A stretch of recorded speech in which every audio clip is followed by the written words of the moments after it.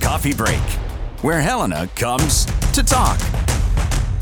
I am Troy Shockley, and this is the Coffee Break Podcast. Thanks for joining our chat today. Coffee Break brought to you by Cochrane Insurance. We've got Cara Tangadal with us this morning, and she's the only one I mentioned in the promos. She didn't tell me she was bringing along her sidekick this morning. We've got Catherine McNeil here as well. How are you guys doing?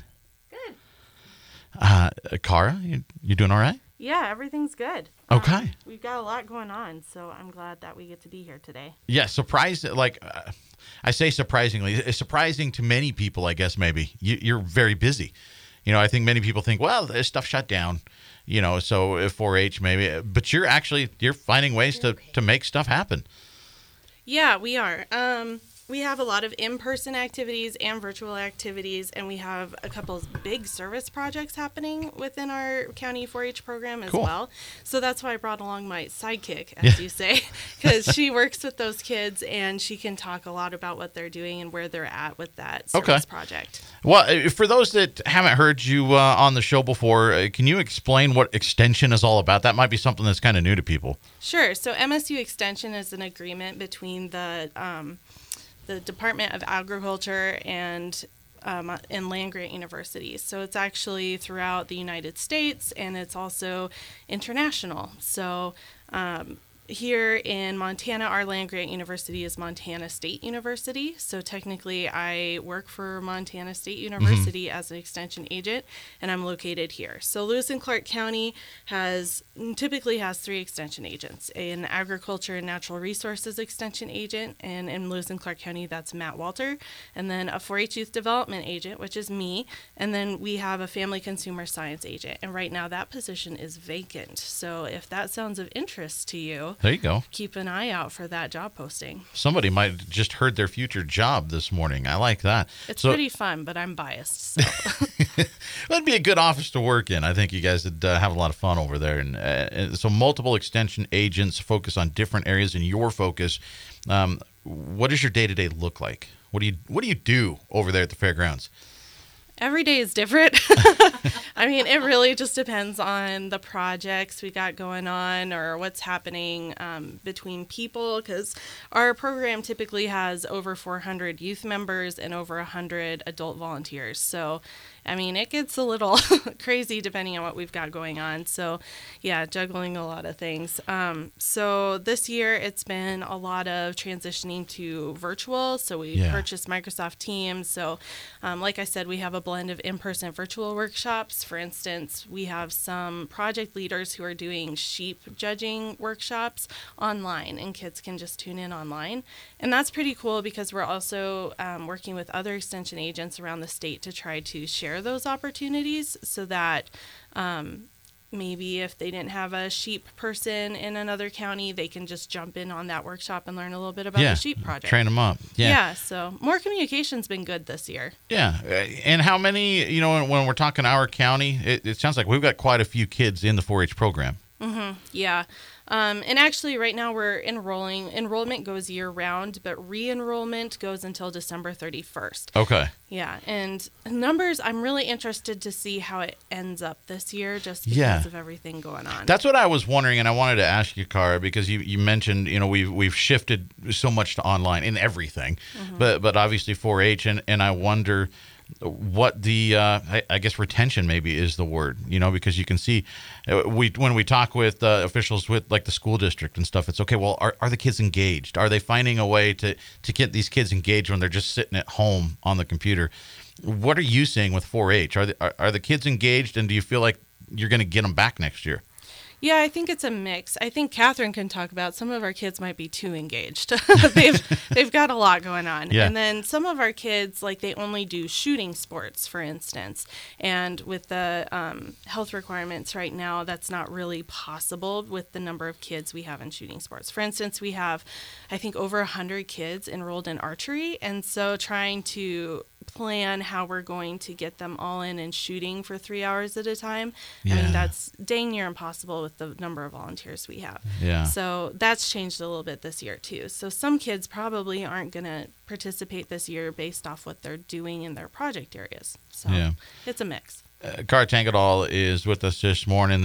She's, I'm just putting her in the spotlight here in the first half, and she's the 4-H extension agent in our county.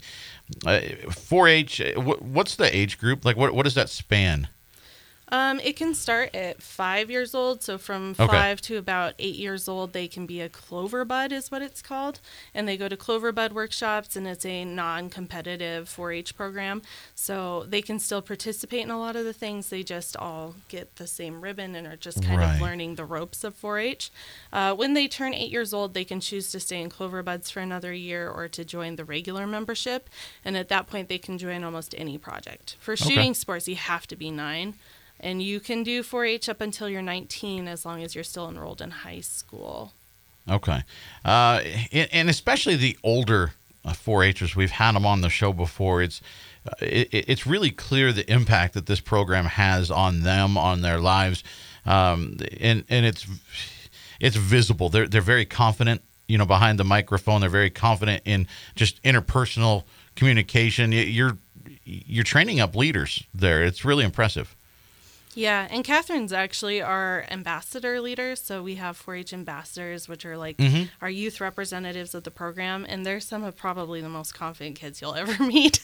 Yeah. So, and Catherine can probably talk a little bit more about what they're doing. Yeah. What is that like, Catherine, to have those kids and sort of be, like Cara said, you're in charge of that, and to watch them just build that confidence, that's got to be neat to see. Oh, it's an amazing experience. The kids that I'm working with right now, I've known a lot of them since they were 8, 9 years old. And so to see the growth and to see where they've come and how far. And the 3 that are doing this service project that Carl mentioned earlier are 3 of the most amazing kids I've ever worked with. And so through the years, I've worked with, probably hundreds of kids. And so some are much more exceptional and much more involved than others. But like I said, these 3 are pretty outstanding. They're very, like she said, they're very, they're the overachievers because they're involved in everything. And so they're very busy.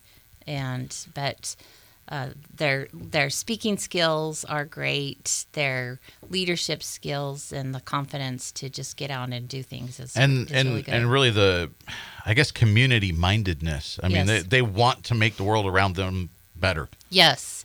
Yeah, 2 of those, I think that they might have mentioned, 2 of them actually got to participate in an international 4-H conference that was in South Korea, wasn't it? So wow.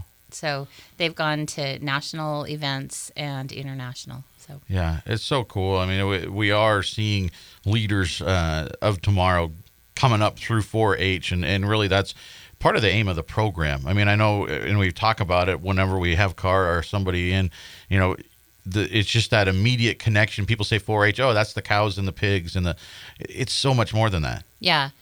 And like I said, with some of these kids, they get to see, well, because they go to these events and they expand their worlds essentially, and so they see what the possibilities are. Yeah.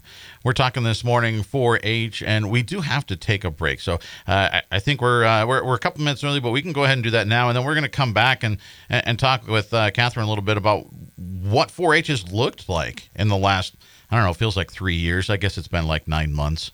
I don't know, since the spring, whenever this thing was. So we got more coming up on Coffee Break. I just wanted to step away from the show for a few seconds to tell you that if you miss an episode, you can always catch up. We're on iTunes, so find our show there or swing by coffeebreak959.podbean.com. Local and area events, city, state, and national officials, your neighbors doing incredible things. We talk to them all on Coffee Break, where Helena comes to talk. In today's always-on world, your business demands a simpler approach to network security. At Blackfoot Communications, we deliver state-of-the-art security solutions, from the perimeter to endpoint devices and remote data backup, for businesses across Montana. Ensure your company's network is online all the time. For more information, visit goblackfoot.com/security. Welcome back in. This is Coffee Break, and I'm Troy Shockley. Thanks for hanging out with us today. We're talking 4-H and 4-H Extension. We've got Cara Tangadal with us this morning. Catherine McNeil is here as well, and we sort of touched on it in the first half, but everything has looked different this year in every area, but certainly in 4-H. You had to take really everything to online, much like the kids that are doing remote learning in school. That's kind of what this has looked like, right? Yeah, not everything is completely online. We follow the guidelines that we have for our county and our state, of course. And so, like, for instance, our dog project, they still meet in person. They wear masks, though, and they make sure that they're spaced out. And they're doing, like, obedience and agility training still because, you can't – it's really hard to learn virtually all the time. Sometimes you need to put it in practice and have somebody watch you. So. Yeah. So everything has been harder. How, just sort of mentally, how is everybody doing? I mean, from the kids to the leaders, because this wears after a while, and it's like we just want to do what we do. Yeah, one thing I've noticed is that burnout seems to happen a lot faster, just with most people I think that I've met, because we miss that social interaction and that feeling of camaraderie and just working together on things and the feeling of accomplishment. Right now it kind of feels like we're working, and you're not really seeing the results like you used to. So I've noticed it with the kids. They go to the meetings, they do the virtual stuff, and then it feels like we're just planning for next year, and that's kind of hard. Where the adults too, where they have to work just a little bit harder and rethink everything that they're doing. And then for a while there too, when all the guidelines were changing, I mean, that was really hard to be that resilient and just adapt to everything. Yeah, and it just because 4-H, I mean, typically in a normal year, you've got all these different areas of focus, and they're all meeting individually together, right? It's lots of little groups meeting and learning. Yeah, we have 21 4-H clubs, and so they meet, and it's a mixture of online and in person. We have committees that meet every month, and that's also a mix of online and in person. And then the projects, like, they have to meet too, and that's a mix also. And keeping all that straight and reorganizing everything, it's a lot of work, but everybody feels so passionately about 4-H that they're willing to put the time in. But I mean, we're still just people, so it's really easy to get tired and run yourself down, and I see that in other jobs too. Cara Tangadal and Catherine McNeil this morning talking about 4-H in Lewis and Clark County, and we touched on it a little bit, I suppose, but what's been the buy-in from the kids? Because it can be hard to convince them, like you said, the burnout, it's not just the leaders. I mean, the kids can get kind of tired of this as well, because this is not what I like. I like doing it and hanging out with my friends, and that's not what we're seeing. I mean, are you seeing burnout in the kids? Or? Oh, yeah. And I mean, like, our whole motto is learn by doing. Right. So, if you can't actually do it, it makes it harder for sure. But a lot of the kids, I think it's just the way you think about it and the way you're taking care of yourself. So a lot of the kids are setting the stage for getting stuff done and understanding the limitations we're under, and we just kind of retool that to be just a challenge where how can we still make this fun, and looking at their experiences that they're having, and then seeing, like, okay, so what was working for you, what wasn't working for you, and then going from there. And you mentioned you do have enrollment going on right now, or that's not like a set enrollment day, right? You're always taking new members? Yeah, we are. In order to participate in FAIR, you do have to enroll by May 1st. Okay. And then the Dog Project, like I said, they're meeting and doing trainings. And if you want to enroll in the Dog Project and actually be active in it with that leader, you need to enroll by December 15th. Okay. I might have to lend you my dog. Well, I can't enroll, but I want to enroll my dog and get some obedience there. Yeah. A knucklehead. So what does that look like? I mean, how do kids enroll, or how do parents enroll their kids? So you'll want to go to our website, and so you can either Google Lewis and Clark County 4-H, and you'll find us there. It's the county website, or you can go to lccounty.gov/4-H, and you should be able to find us there. And we have a button that says join, and if you click that, you'll find a step-by-step instructions on how to join and get enrolled. The first step is always to join a club. And like I said, we have 21 clubs, and most of them are within the Helena area. And so And just like anything else, you might attend one club and it might not be the right fit, and so then you have to go try another one. But we have like 20 that's to okay. choose from. Like that's my assumption is that's encouraged. Like you're not going to hurt people's feelings. You're trying to find where you fit. No, they are all so different, and you get a different mix of kids with ages, with interests, everything, or how the club is ran. I mean, that's a really cool part about 4-H is that since the youth get the ownership, everything's going to look a little bit different depending on what they're doing. Yeah, and we're talking this morning with Cara Tengadal and Catherine McNeil, and Catherine, you're involved with the kids sort of on that ground level, and it sounds like you're the one to talk to about some service projects going on. What I guess first off, just in general, when we say service projects, I think people can understand probably what that is. I mean, you're trying to do things in the community to make the community better, right? Yeah, and right now we have the kids are part of a True Leaders in Equity, which is a national service project program, and what they are working on is they have a really lofty goal of 500 new backpacks filled with a blanket, stuffed animal, a journal, and then toiletry items to go to foster care youth who are removed from their homes. And Montana has the second highest rate of removal from homes in the nation, only second to, I guess, West Virginia. So it happens a lot, and it's usually in a really emergency kind of situation, and so those kids leave with nothing of their own. Yeah, it's just whatever they're wearing is, and maybe if they grab their backpack, whatever was in there, or a favorite toy, or So, and we had the kids in, and we talked about that, and it's neat because they are really passionate about this project. They really are, yeah, and they're working really hard.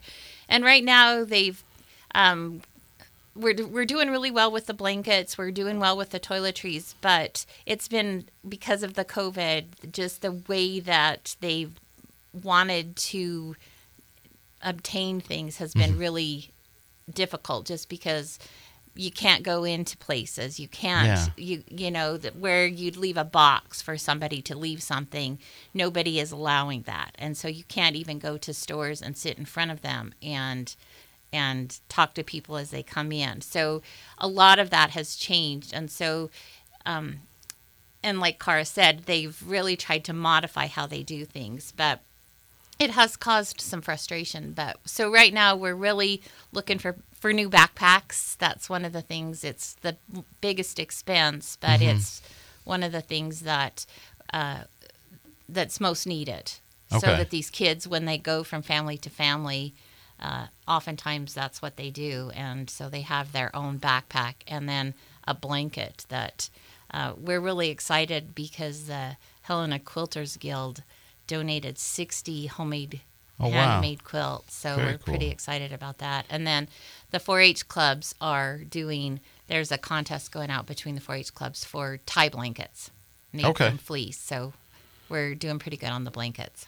Yeah, it was neat to hear when those kids were in before a couple months ago talking about that every state had to come up with hey, this is our project, and it sounded kind of like when they heard theirs, it was like, wow, ours is not very everybody had kind of small fun little things, and theirs sounded like it made an impact on a lot of different states and a lot of different groups, and it was sort of, wow, give us your plans because we want to do that too. That's a neat thing. Yeah, and they looked at something that was in service learning. They're taught, look at where there's a need in the community and then focus on that need and how can you fix that need. And so that was what they did. And a couple of the kids are really, one of them has a sister that was in foster care, and another one is really involved with a family that fosters children. And so they see the need and they see what happens when these kids are removed or what they're removed from. Yeah. So if people are listening and they're thinking, you know what, I want to help out with that. You said backpacks, that's sort of the main thing that we need right now? That's what we really need is backpacks. Okay. So if folks can go out and get how then would they get that to you? They go out, they get a backpack and they say, okay, I want to give it to you. Do they bring it to the 4-H extension office there at the fairgrounds, or what would they do? Yeah, they could do that. Okay. Or if they Google the Lewis and Clark 4-H website, my number's still on there, isn't it? Yeah. My number is on there, and there's also, we have the 4-H Ambassadors has a Facebook page that there's information there as well. So Okay. yeah, there's a lot of different ways that they can do it. But yeah, if they want to drop it off at the extension office, that would be Okay. good. Yeah, it's such a neat project. We're talking this morning with Cara Tangadal and Catherine McNeil about 4-H Extension, about 4-H in general, and service project going on with Catherine's kiddos. And are there other projects also, Cara, or is this sort of the one that we're looking at right now? You mean for service projects? Yeah, service projects in general. Do we have other stuff happening? This is a youth-led service project for sure, and we also are working with Toys for Tots to Okay. help them this year. So some of our clubs are making that their service project for the year. Every club does a community service project, whether it's highway cleanup or whatever. And so this is one that some of the clubs are jumping on and trying to help them out, especially in a weird year. Yeah, So. very cool. Is there a deadline for this? I mean, or is it completely open-ended of we're going to go at this until we get 500? No, this is a project, and because it's a national program, there is a deadline. Okay. The reporting has to be in by May 15th, and so we're accepting materials until April 30th, I guess. Okay.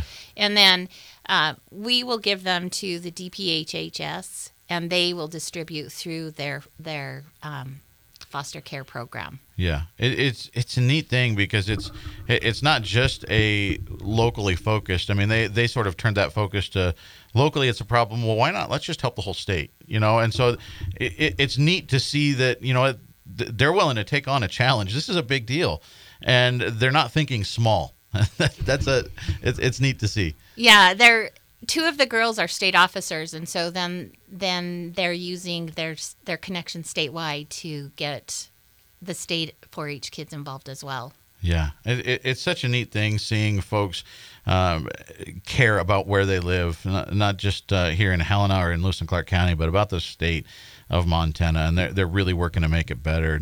Cara Tangadal and Catherine McNeil with us here this morning. We've got about 4 minutes left with them, and I want to mention, Cara, because you mentioned to me you've got a beginning beekeeping class coming up, and it always fascinates me, and it's the neatest thing because you're sort of fascinated with the bees, aren't you? That's sort of your pet project. Yeah, when I took the job, we were getting some questions at the office about bees, and I was like, well, I'm kind of interested because, well, frankly, I think it's how most people get interested. I like honey. So I was like, sure, yeah, I'll learn about them. But also my science background, it's wide open scientifically right now, and that's super exciting. But yeah, we're doing a beginner beekeeping class again this year. I partner with Alyssa Piccolomini, who is the state entomologist, and she does a lot of the hive inspections around the state for commercial beekeepers.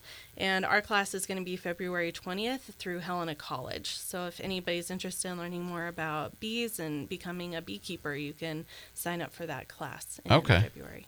So who is that for? I mean, is it for anybody that's interested? Yeah, typically we say anyone who's interested in becoming a beekeeper or anybody who's been a beekeeper for a little bit and isn't having great success and might have some questions about best practices and things. It's like, for instance, right now what we're doing as beekeepers is we are prepping our hives for the winter because actually honeybees aren't native to Montana, and so you kind of have to switch things around a little bit to make sure that they can survive here. Usually they're in warmer climates. Okay. And so one thing that we do is everybody has kind of a different method of prepping their hive for winter. Like I wrap mine in tar paper and then put some like a sugar on the top that they can eat on during the winter if they run out of honey. And everybody does something a little bit different. And so I thought it'd be cool to ask beekeepers around the state, what do you do in the wintertime? And what's been effective for you? And we have all these microclimates in Montana, and eastern Montana is drastically different from western Montana. And so, and I guess that's what I mean about wide open scientifically. We kind of know like throughout the year what you need to be doing to be successful as a beekeeper. But when it comes down to the like why and does that work year to year, and why? We don't have those answers quite yet. So Wow. I'm really excited to get to know the beekeepers around the state. We have some really smart people that have been doing bees for years and have been doing that research, and I'm excited to work with them and then share that with our beekeepers. Yeah, in it's the area. super interesting. And, I think something that a lot of people take for granted. So it's neat that you kind of thought, you went from not knowing anything about it to taking a deep dive. And that's pretty cool. Yeah, and sometimes you get imposter syndrome for sure. But it's like, at the same time. I'm not a beekeeper. I just have bees that are at my place. Right.